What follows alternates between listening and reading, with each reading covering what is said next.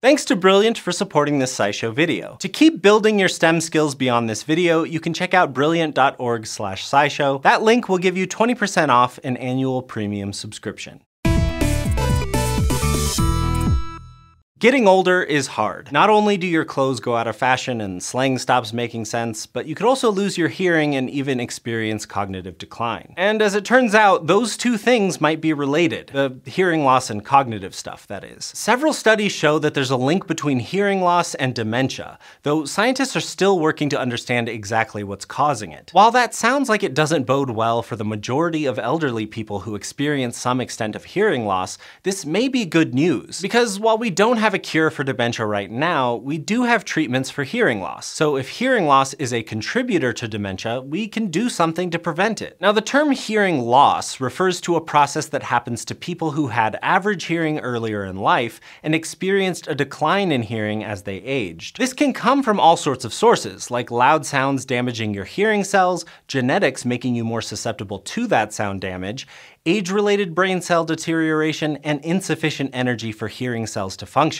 As it turns out, about 2/3 of adults over 70 years old in the US experience hearing loss. That's a lot of people, and the extent of their hearing loss isn't the same either. As with most things in life, hearing falls somewhere on a spectrum. To get a measurement of the extent of someone's hearing loss, they can either fill out a questionnaire or take a hearing test. The hearing test plays sounds at different intensities to identify the range of sounds that the person can hear. If the test results show that they can't consistently hear sounds softer than 25 decibels, then they're considered to have clinical hearing loss, although the exact cutoff can vary. So everyone has a different cutoff volume where you can no longer consistently hear sounds. It's called your pure tone average, or PTA score. The higher your score, the more severe your hearing loss. If your PTA score is high enough for a formal hearing loss diagnosis, then you might have the option to wear hearing aids to increase the range of sounds you can detect, making hearing aids an effective treatment for a common problem. The trouble is, only 14% of people who need them actually wear hearing aids. Many people never even see a specialist for hearing loss, thinking that cranking up their TV volume is just another trivial part of getting older,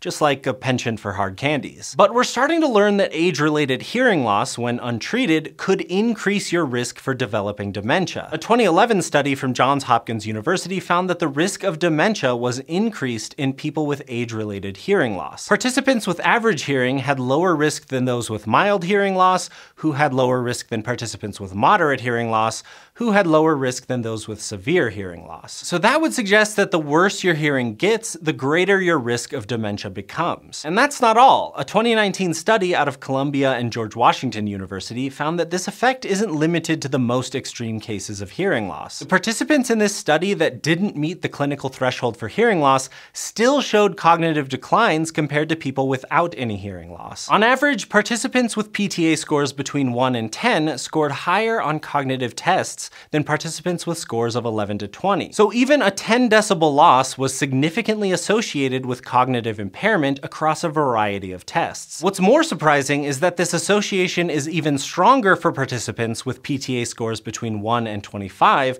compared to those with scores above 25. All this might be a sign that doctors should reconsider that clinical hearing loss cutoff of 25 decibels so they could detect and treat more subtle hearing loss that also affects your cognition. That said, we probably can't go update all the medical textbooks with a new cutoff until we identify what a better threshold even would be. And we still need more data to say that hearing loss causes dementia in the first place. What we've described so far are associations between hearing loss and dementia, but it's not clear if the hearing loss is actually causing the cognitive declines. It could be a link in the chain that leads to dementia, though. That 2011 paper pointed out that people who experience hearing loss have to put more of their mental resources towards hearing, which may leave fewer resources for things like memory. On top of that, people experiencing hearing loss may be socially isolated because communication becomes more difficult. And there's data linking social isolation with dementia. So hearing loss could indirectly lead to dementia by preventing communication and social interactions. Or hearing loss and dementia could both be symptoms of some other widespread problem like vascular disease, which would mean that hearing loss could be a red flag that dementia is brewing. And there's data to back up this red flag idea. The 2011 study showed that people who developed dementia lost about double the decibels of hearing per year compared to those who didn't develop it. But whether or not hearing loss causes those cognitive declines, the big question is if there's anything we can do about it. If hearing loss is in some way responsible for people developing dementia, then treating the hearing loss should prevent it,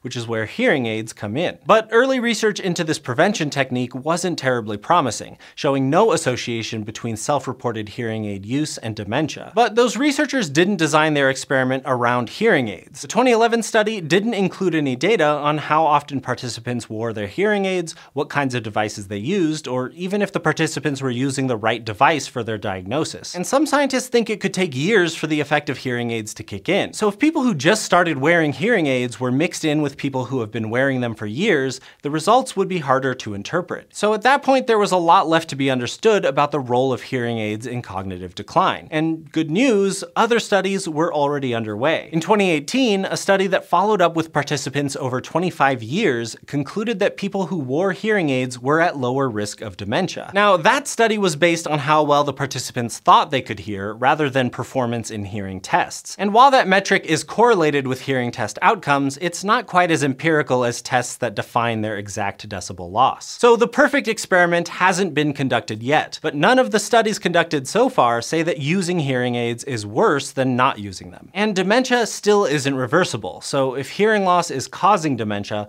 raising the hearing loss threshold and actually implementing the treatments available could change lives. It's a testament to modern medical research that we're starting to figure out this relationship, and you heard it here first. If you're still watching at the end of this video, you probably agree that dementia and memory loss need to be understood better. And if you want to understand memory in a new way, you could take the Brilliant course on artificial neural networks. This course offers 28 interactive lessons, including long short-term memory, which teaches you how models process new data by remembering what they just processed. Brilliant's interactive courses are made by dedicated math and science educators and lifelong learners from MIT, Caltech, Duke, and more. But that doesn't mean you have to be a college student to keep learning. Brilliant courses are designed for people of all levels, so you can just jump in at any point and work your way to mastery. Brilliant has supported SciShow videos for years, including this video. And if you want to support Brilliant, you can click the link in the description down below, which will give you 20% off an annual premium subscription. Before you commit to a year of Brilliant, you can try it for free by using that link or by visiting brilliant.org/scishow.